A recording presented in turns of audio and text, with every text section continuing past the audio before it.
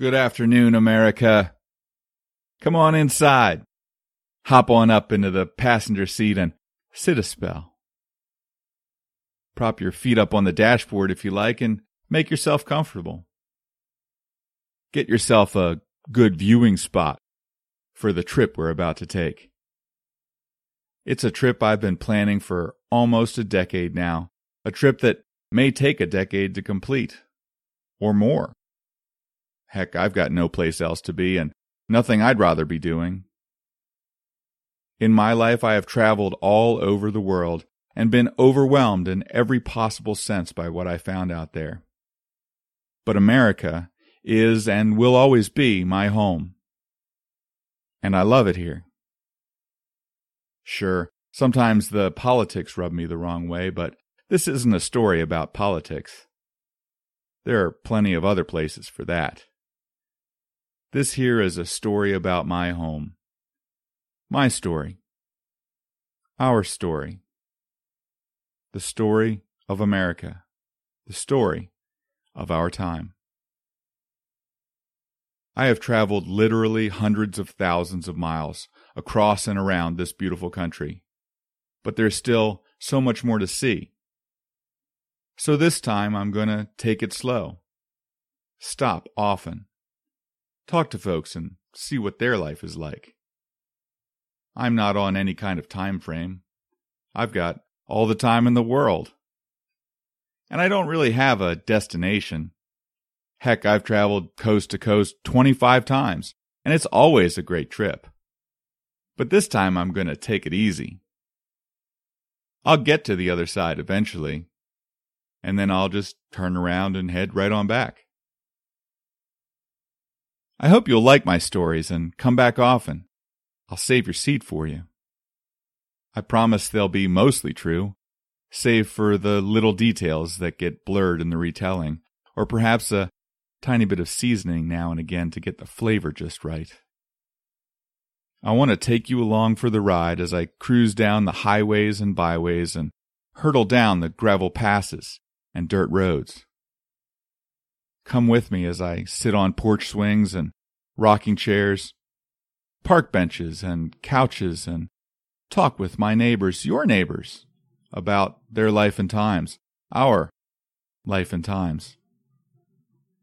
Pull up a bar stool as I sip a beer and listen to a small-town band living out their rock and roll dreams. Walk with me through the county fair, ride the Ferris wheel with me, and wait for the fireworks. Get up early with me to catch the sunrise. It'll be magic. It always is. It won't all be good times because, let's face it, life isn't always good times. But we'll come out the other end and the sun will shine again. That's a promise. So, are you ready to get going? Close that door and roll down your window. I'll put on some tunes and we can hit the road. We've got places to go and people to meet and times to be had. If you can't come now, I understand, but do come back and check in on me now and again. I'll be here, wherever here might be at the time. Today on the podcast, you get to hear stories about someone I am intimately familiar with. Me. I'm your host, Mike Harding, and this is the very first episode of American Anthology. I've traveled the country over, stopped in each and every town. By way of introduction, I am your host, Mike Harding, and it is a pleasure to be with you here today. I was born and raised in our nation's capital, Washington, D.C., and have spent 11 of the last 16 years guiding multi-week tours around the United States and Canada. The remainder of that time I split almost evenly between New Orleans, Japan, and St. Thomas in the U.S. Virgin Islands. I am a certified teacher, a professional scuba diver, a semi-professional photographer, a music lover, a writer, and a lover of history, the great outdoors, and all things Americana. This year I am embarking on a multi-year journey around the United States to visit the great places, both big and small, well-known, and well off the beaten track, and to pass time with the people who live there.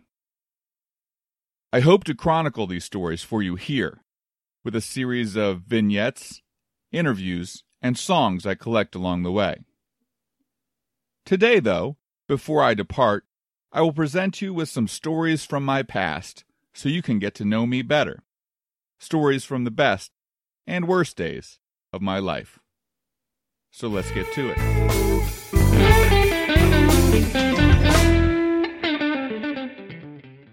Most days come and go. Some are good, some bad, most probably somewhere in between. Many will fade into obscurity within days or weeks. Some great ones may keep you going for a while some Saturday nights you may have already forgotten by Sunday morning. But then there are those days in life that you can never forget, and we all have them too. Days that, years later, we still think about in the shower or when a certain song comes on or just when we are alone and allowed to think. One such day for me was October 6th, 2004, 23 days before my 29th birthday. It was a day that I gained an appreciation of my own mortality, and a day that I transitioned from a youthful idea of death as something intangible to an adult idea of death as something inevitable. It was the day everything changed. I lived my early years with a great attitude about death. It could come at any time, so I felt it important to live like every day could be my last. I didn't necessarily take unreasonable risks. I wasn't shooting heroin and balancing on roof ledges or anything, but I did live without much regard for the long game. I went to college but didn't study business or law. I studied forestry and history, things I thought were interesting. And I joined all kinds of activities and clubs. I went skydiving and hang gliding and took every chance I could to do something cool. After graduation, I moved to the beach and drove a sports car and hung out late. I learned to build houses and took a job guiding tours all over America. Life was great because life was short. I was afraid I wasn't going to make it to 30, so I better live in the moment. Looking back more than 10 years past 30, I think this was actually a great way to live. To be free and enjoy my youth while it was there. Because youth is fleeting, no matter how much you try to fight for it. I thought I was doing pretty good in this life game. Sure, my friends were getting married and moving up the career ladder, but I was bungee jumping and popping bottles in the back of Hummer limousines in Vegas. And then came October 6th, 2004, the day everything changed. It was a cool, clear day, and I was on my way to Grand Canyon. The canyon was a pretty routine stop at that point in my career. It was probably at least the 20th time I had been there. There was nothing alarming or different about the day, just another beautiful day in the desert Southwest. Stopping with my group at Yavapai Point, I walked them to the edge to take some photos and soak up the gorgeous views. Everything was going as planned, until I went to take a seat on the ledge. I accidentally caught my shoe on my pants leg, stumbled, and fell forward. But there was nothing there to break my fall. Nothing but 2 billion years of erosion and a lot of empty space. I somersaulted over the edge of the canyon and began rolling down the ever-steepening slope. I wouldn't say my life flashed before my eyes in that moment, but I distinctly remember feeling that this was it. This was the day. I would never see 30. The only other thought that went through my head was, what a stupid way to die. As I rolled, I picked up speed, careening towards a different ledge which went at a steeper angle into the depths below. I fought with whatever strength and instinct I could, grabbing at bushes and rocks and trying to do anything to slow my descent.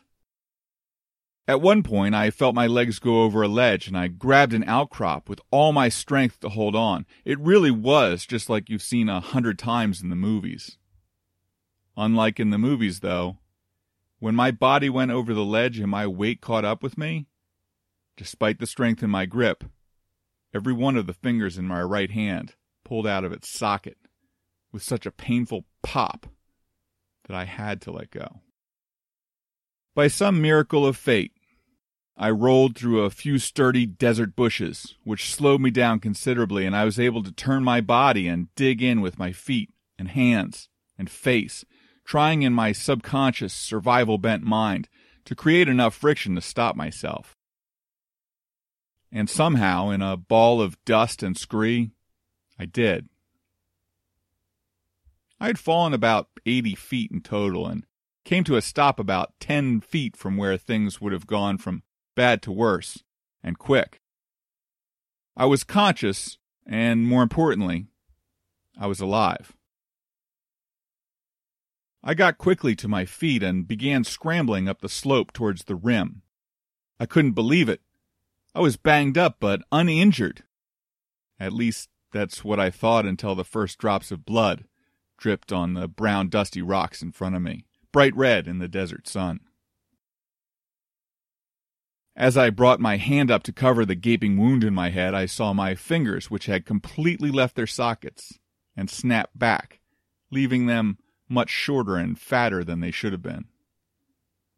That was not good, but I lifted them anyway and put pressure on my head to stop the gusher of blood which was spraying all over the desert.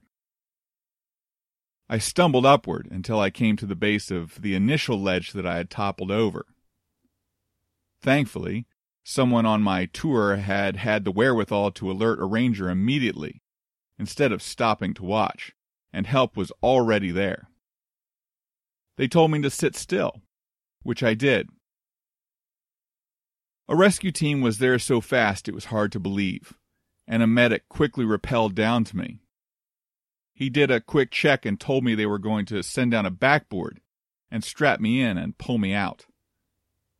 That image did not sit well with me, and I told him I was going to walk out, or I might never walk back in. He told me he understood, and I could refuse the backboard and he would help me, but his job was to recommend it. I refused the backboard. Tied in and with help from above and below, I climbed my way slowly back to the canyon rim. Once there, I was immediately strapped in and taken in an ambulance to the clinic. There, they cleaned me up and reset my fingers in place with a lot of painful pulling and tugging. I was prepared as quickly as possible for the 3-hour ambulance ride to Flagstaff. Before I left, I went to use the bathroom. The nurse told me it would be best if I didn't look in the mirror. Somehow I managed not to. Their ambulance brought me halfway, where Flagstaff's ambulance picked me up and took me the rest of the way. Once there, I was brought into the ER, where the nurse teased that she could see my skull, although she wasn't joking. They wanted to cut my shirt off, and I told them, "Stop! Don't! This is my lucky shirt." They asked how that could be. I had just fallen off the Grand Canyon. I told them, "Exactly. And I'm still here." They understood and helped me off with it. I was prepped and wheeled into the operating room where they did major reconstructive surgery on my face, including somehow reattaching the nerves I had severed. That night, all patched up and heavily sedated, I slept without dreaming. The next day, I talked to my doctors and told them I was ready to go. I had a tour to get back to. They said since I hadn't had a concussion, that they couldn't keep me. I was cleared to drive. My hand was put into a special splint to allow this. I called my boss and updated my situation, thanked everyone profusely, got in a cab, and headed the 3 hours back to Grand Canyon. I finished that tour, and the next, and the one after that. I have returned to the canyon many times, and I feel nothing bad towards it. I had walked out, so I was able and am able to walk back in. But we have a respect for each other that goes deeper than most. I have read a lot about falls in Grand Canyon since then. Several books have been written on the topic. Quite a few people have fallen off the edge over time. Not many have survived. I was one of the lucky ones. Whenever people ask me why I am the way that I am and why I live life the way that I have, there are lots of reasons I can give. But when I'm alone and when I really think about it, there's only one. There is that day in Grand Canyon. Before that day, I lived for every second, convinced I was going to die before I turned 30. Since that day, I have lived every second, forever grateful that I didn't.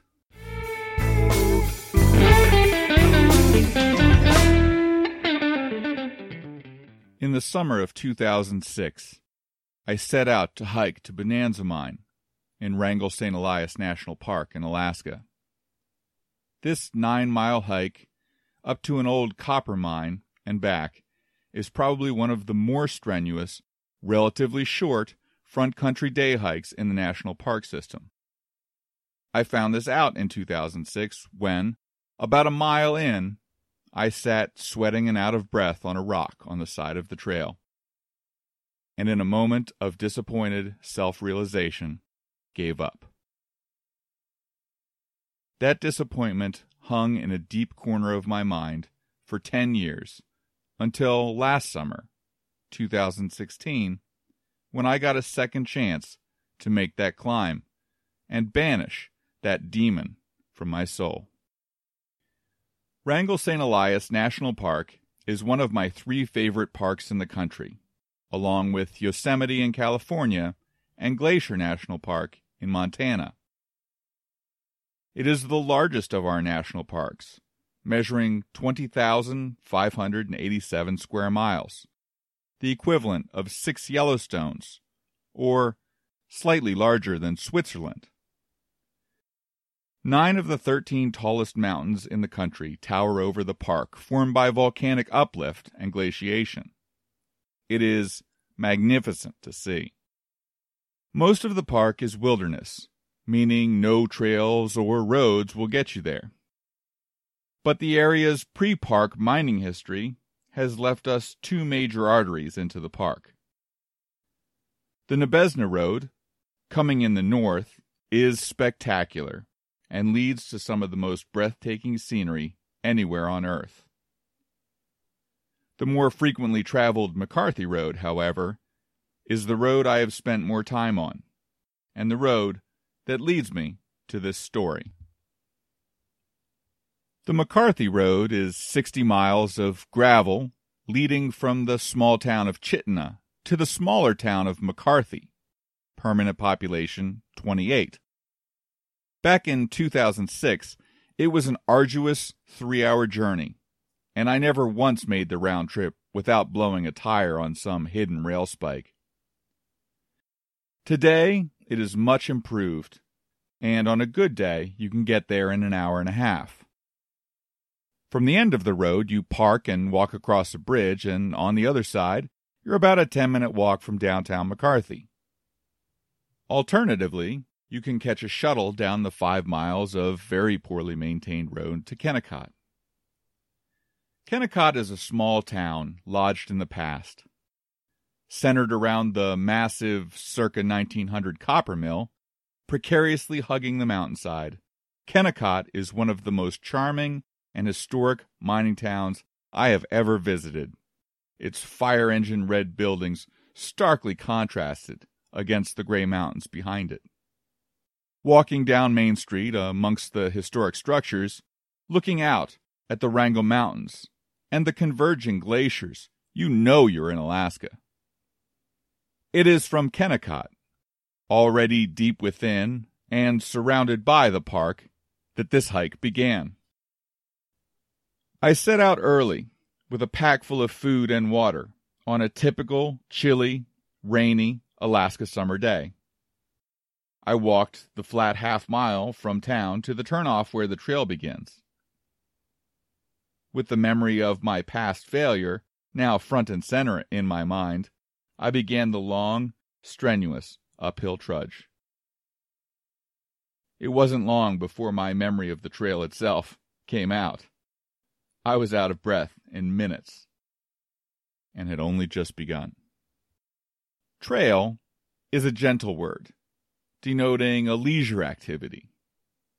This trail is actually an old no-nonsense wagon road that goes as straight up the mountain as possible.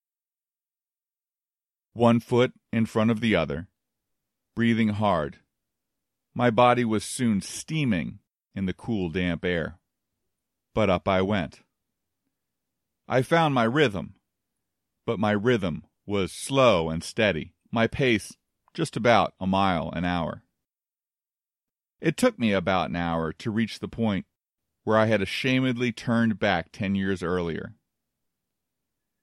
Arriving there, out of breath, my shirt soaked through, I quietly forgave my younger self. This was no walk in the woods. Around every corner, I hoped for some small stretch of flat, some slight chance to catch my breath. But around every corner was nothing but uphill.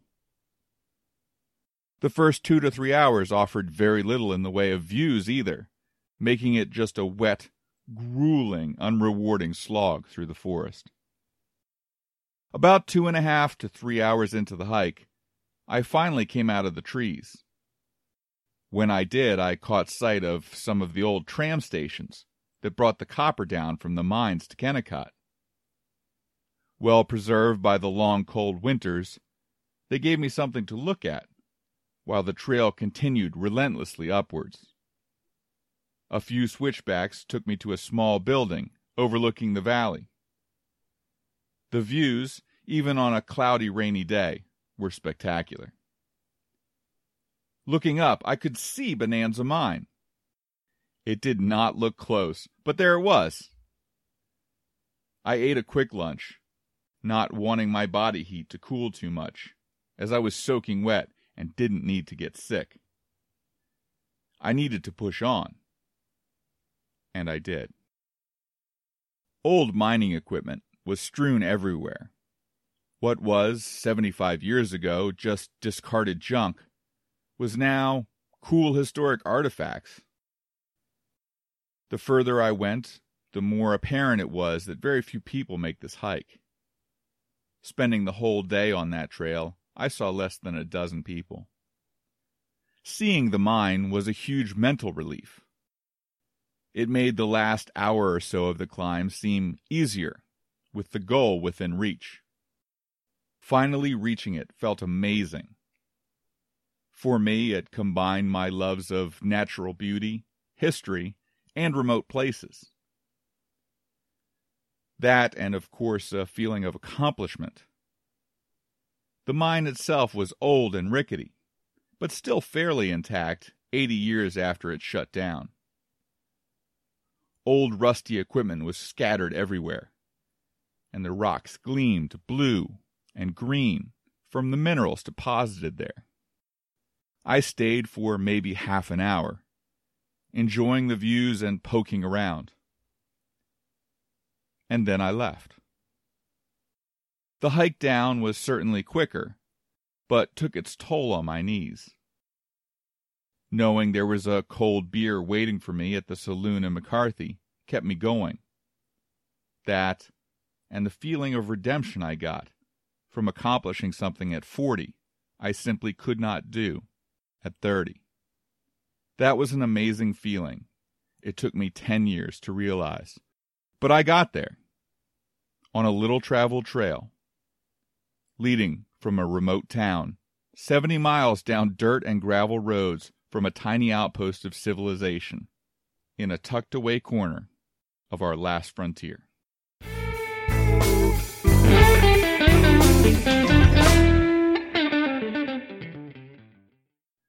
July 8th, 1996. It is a beautiful, sunny day in North Myrtle Beach, South Carolina, and I am on my way to work. The windows are rolled down in my white '68 Ford Mustang. The breeze is welcome, as it's the only air conditioning I have. And the radio is on, because I'm tired of the cassette in the deck, and it's too hot to fumble around in the back for another one. The talk between songs seems to all be about a storm that's brewing out at sea in the Atlantic. Being from the East Coast, I'm familiar with big storms, but being from inland, the reality of their potential is beyond my grasp.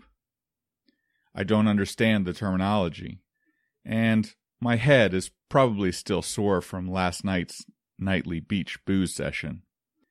I try and focus, but give in to the beautiful day and the breeze in my face. I pull into the restaurant just south of Briarcliff Mall, roll up my windows, and head into work. The restaurant is quiet, but the staff is abuzz talking about the storm. Chris, one of the head waitresses, married and probably too old for me anyway, but still and always the model of a Carolina beach girl, warns me to pay attention, that the storms can be bad. Jack, the owner and manager, is talking about power outages and keeps bagging ice so the machine keeps making it. He's got too much invested in steak to give it up without a fight. Jeffrey in the kitchen talks of stocking up on food and booze. Dave, the bartender, tells me to stock up on booze and food. There is an overwhelming opinion I should fill my tub with water, but for the life of me, I can't figure out why. The night progresses, and I speak with most of my clients, tourists and local alike, about the impending storm. I leave that night with a much better understanding of what a hurricane is and a great deal more respect for what it can do. But for tonight, I'm thirsty, and cheap pitchers at Hamburger Joe's are calling my name. Around 1 a.m. that night, Eastern Time, I'm sure, unbeknownst to me, Hurricane Bertha reached its maximum sustained winds of 115 miles per hour, making it a Category 3 hurricane, somewhere off at sea. July 9th. A day much like yesterday, sunny and hot and probably beginning for me sometime around noon. Laying in the bottom bunk in my room in the flop house I share with 11 other summer season kids, I turn on the radio and come to understand this storm is on a collision course with the Carolina coast. I ease into my day and, at some point, head back to work. While the day was still clear, there was something different in the air. Now, especially having lived through several major hurricanes, I know it was a change in pressure. At the time, I just felt something was off. Strange, maybe. A little scary. People come and eat, and I serve them. Jack fills bags of ice. Chris tells me to fill my tub with water. Dave tells me he's all stocked up on booze. As the night progresses, conversation starts to turn towards evacuation. Do you stay or go? Some say they aren't leaving everything they have. Others say they can pack their most valuable things in their cars and head elsewhere, to a cousin's house inland maybe. Everything will be closed anyway, and the power could be out for days. That was the first time in my life I'd ever had to ponder an evacuation. The first time the walls of a house might not be strong enough to protect me from whatever was outside of them. It certainly made me think. I doubt I went home early that night, but probably earlier than usual. July 10th. I'm up earlier than usual as well. Not early, mind you, but earlier than usual. I buy a newspaper because in 1996, when you needed information, you bought a newspaper. The Sun News was a cute little local newspaper, and Myrtle Beach at the time was a cute little town. But the storm coverage was good. It listed evacuation routes and shelters and gave really detailed information. The staff obviously realized that for a lot of people in town, this was unfamiliar ground, both literally and figuratively. I fill up my gas tank. I buy bottled water and food. I decide if the evacuation order comes in, I'm leaving. My car and an old boombox are the only valuables I have, and I can take both of them with me. July 11th. The evacuation order comes in. The emergency broadcast system is buzzing and giving information. This is not a test. Dark clouds are rolling off the ocean. The air is charged. I call work. They tell me they're closed until whatever is coming is past. Jack wishes me luck. I tell him I hope he has enough ice. My roommates are all staying. I offer seats in my car, but they decline. I call home from the payphone out front of my apartment because, in 1996, that's how you call home. Then I pack the few things I have and get out. Traffic is bad. There is no highway there yet. I take a back way out and start driving west. I pull into the nearly full parking lot of the first shelter listed in the paper. A high school maybe a half hour inland from the beach, with no traffic, that is. It's getting dark out, even though it is well before nightfall. The winds are significant, and it's starting to rain. I offer my services at the check-in desk, tell them I'm alone and prepared to help. They take me up on my offer. Most of the volunteers had gotten the call early. They had been busy setting up all day and taking people in as soon as they could. They all look tired, but are grateful for an extra set of hands. I take a seat at the registration desk, checking people in, taking their info in case someone calls looking for them. Remember, cell phone use is not widespread in 1996. Then they just have to find a spot. Classrooms are closed and locked. Too many windows. So they just have to claim a piece of hallway and set up camp. People come in a steady stream for the rest of the day and night.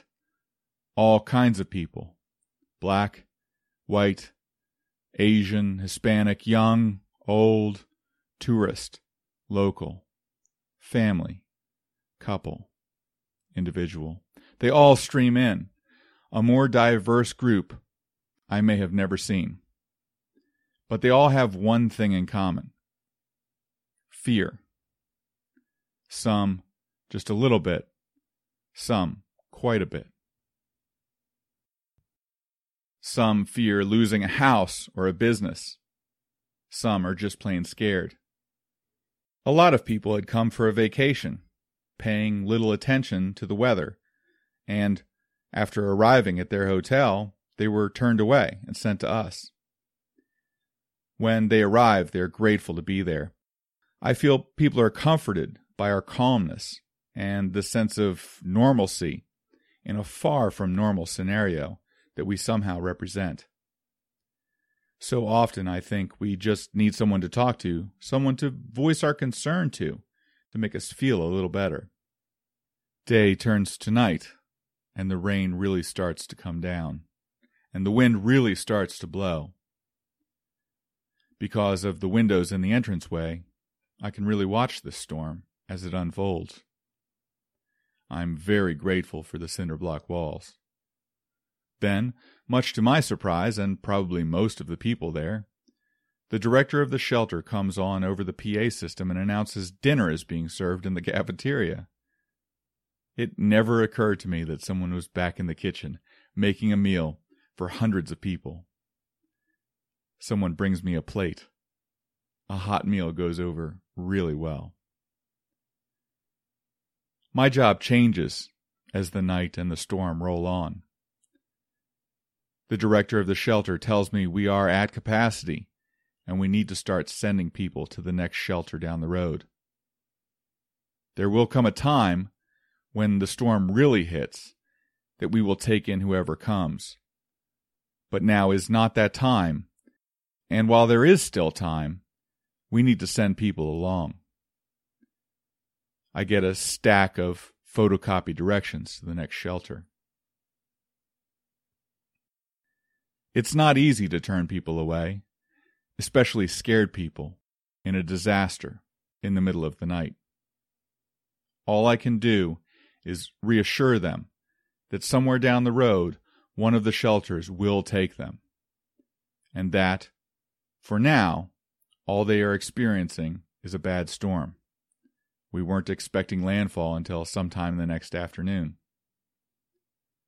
I stay up all night, happy to let the other volunteers get some sleep.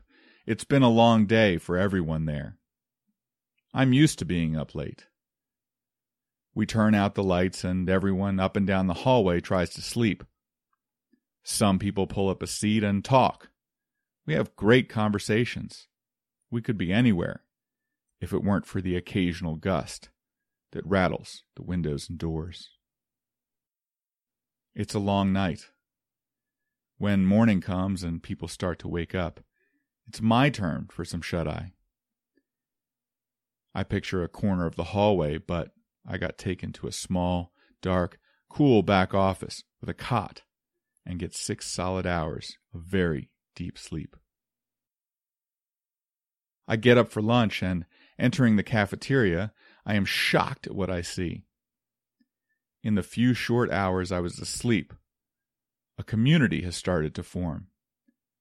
Tables full of people from noticeably different backgrounds are talking and laughing, talking about the storm, or home, or their kids, breaking bread and sharing a meal with people that, without this storm, they likely wouldn't have spoken to at all.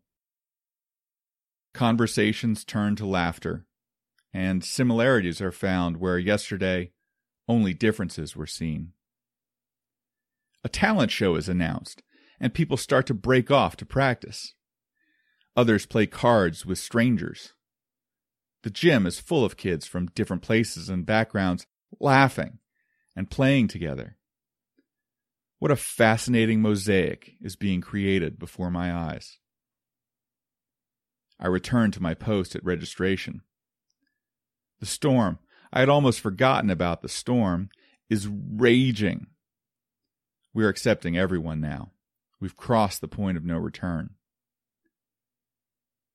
At some point, with all the wind, the rope on the flagpole comes undone and starts whipping around like a live wire. The metal clips are coming dangerously close to people's cars, parked too close in the overfull lot. Someone has to secure it, or those cars are going to lose windows. I take off my shirt and run out into the storm. Never before, and perhaps not since, have I been exposed to the raw fury of nature at its best. I have also probably rarely felt more alive than in those 3 minutes, the 75-mile-per-hour winds pounding into my bare chest. I came back completely soaked, but as awake as I have ever been. As long as I live, I will never forget those 3 minutes I danced with Bertha in the South Carolina countryside. Bertha had stalled overnight in the Gulf Stream, picking up strength and moving in as a strong Category 2 storm with sustained winds of 105 miles per hour. It also made a northward turn, just slightly, but in my world at the time, just enough. It made landfall around 4 p.m., about 75 miles north of Myrtle Beach, near Wrightsville Beach, North Carolina. Tropical storm force winds were felt as far away as New Jersey. Some areas of the coast got as much as a foot of rain. The storm destroyed 1,100 homes and damaged an additional 4,000. 400,000 residents lost power, including us. In total, Bertha would cause about $1.2 billion worth of damage and kill 12 people. But inside the shelter, we knew very little of that at the time. People were too busy laughing and writing songs and plays they would perform under emergency lighting for a group of people that less than a day ago had been complete strangers. Brought together by fear, forced together by cramped conditions, but held together by our shared humanity. Such a happy, laughter-filled night, shared with one of the most diverse groups of people I've ever encountered, with the danger now past, and a collective sigh of relief. We spent another night and morning there, the evacuation order being lifted just before lunch on the 13th. I collected thousands of dollars in unsolicited donation checks for the Red Cross from people on the way out the door. But it was the hugs and handshakes that meant more, as people headed back to their lives and vacations. We cleaned up and locked up behind us, and just like that, our shelter turned back into a high school. I took the back way home and made it back in time for a steak dinner, cooked up by Jack under candlelight. His religious ice bagging had paid off. Looking back now, across 20 years of life, I wonder if sometimes that experience has led those people to offer a hand when they could, and maybe to remember that when stripped of our possessions, that we clutch so tightly, that down deep we are far more similar than we are different.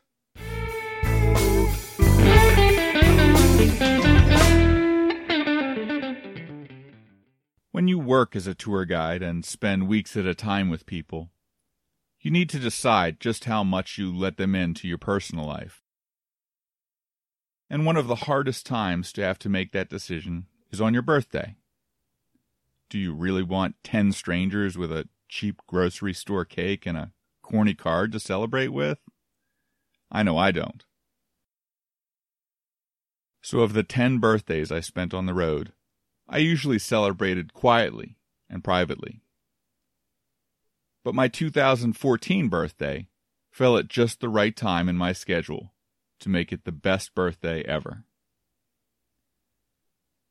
In October 2014, I found myself leading a 2-week trip from New York to Miami, which would end on my birthday. Celebrating a birthday in Miami in late October isn't bad. But since I had the next day off, I thought celebrating my birthday in the Keys would be even better. But the only way I was going to make that happen was with a good plan and a little finesse. The first part of the plan had to be to convince my passengers to finish early so I could get out of Miami before the traffic hit. Thankfully, of all the options between Orlando and Miami, Miami itself is probably the best option. And since most were flying out the next day and wanted to see some of the city, part 1 of my plan worked out perfectly. Instead of ending at 5 o'clock, I pulled in right around 2. Directed them where to go, said my goodbyes, and headed out of town, a huge smile on my face, and a warm breeze blowing in the open window. It took about an hour and a half to get from South Beach to the Keys. I prefer taking the back way down Card Sound Road, so I can stop off at the legendary Alabama Jacks. An ice-cold beer and some conch fritters are a must at this classic South Florida dive. And they did not disappoint that afternoon, hitting the spot on both fronts and getting me out of work mode and into birthday mode.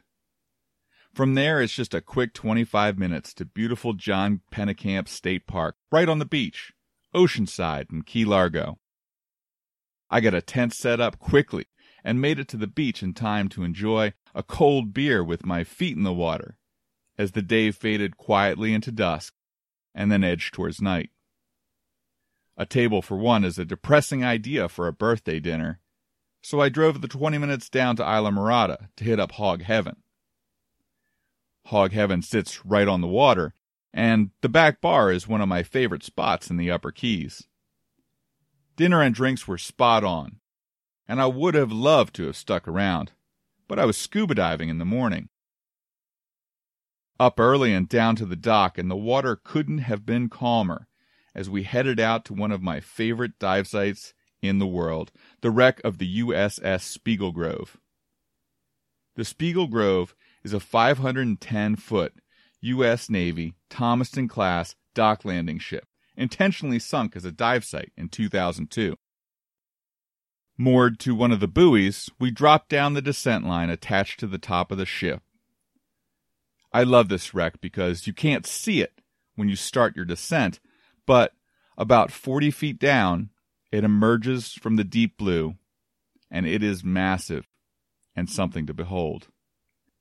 The top of the ship is about 60 feet deep, and the ship itself sits in the sand, which is about 135 feet down. Since you want to go deep first and work back towards the surface, that's exactly what we did. Massive grouper were swimming around, and even a sea turtle made an appearance. We swam in and out of a few rooms, but at this depth, a deep penetration is dangerous, so we stuck near the outside. Deep dives also don't last that long, so we safely made our way back to the surface after about half an hour. Warming up in the sun, the crew gave us the option of going to do a reef dive or staying and diving the wreck again. What a lucky day to be out. 2 dives on the Spiegel Grove for my birthday. We dropped in for our second dive and explored the decks and the wheelhouse. It always strikes me as strange to dive a wreck and see things like stairs and ladders, things we can't do without topside, but have no use for underwater. The second dive was a success, and once topside, we started heading back in toward shore. I grabbed some lunch and a slice of key lime pie and started heading back to Miami. I had a trip leaving the next day, and I had work to do. The whole ride back, though, I had the sun on my skin and a smile on my face, because even though I was alone and far from home, it was the best birthday I could possibly imagine. Who would have thought that the highlight of my year would be 100 feet underwater, off a tiny island in a tiny corner of America?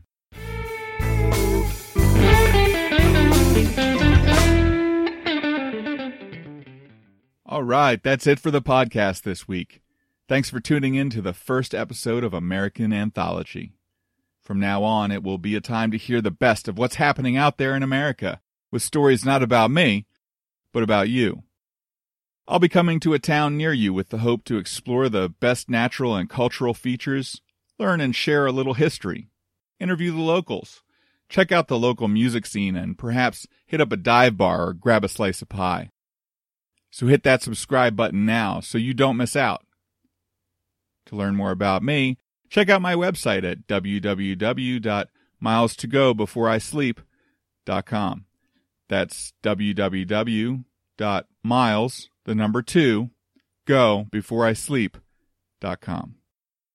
You can find me on Twitter at miles2gotweet and on Instagram at miles2gobeforeisleep, all using the number 2 for me and you. Special thanks to Kevin MacLeod and, of course, the legendary Memphis Slim for the music this week, and some great sound effects from the guys over at Free SFX. Until next time, travel safe, and I'll see you down the road. I've traveled the country over, stopped in each and every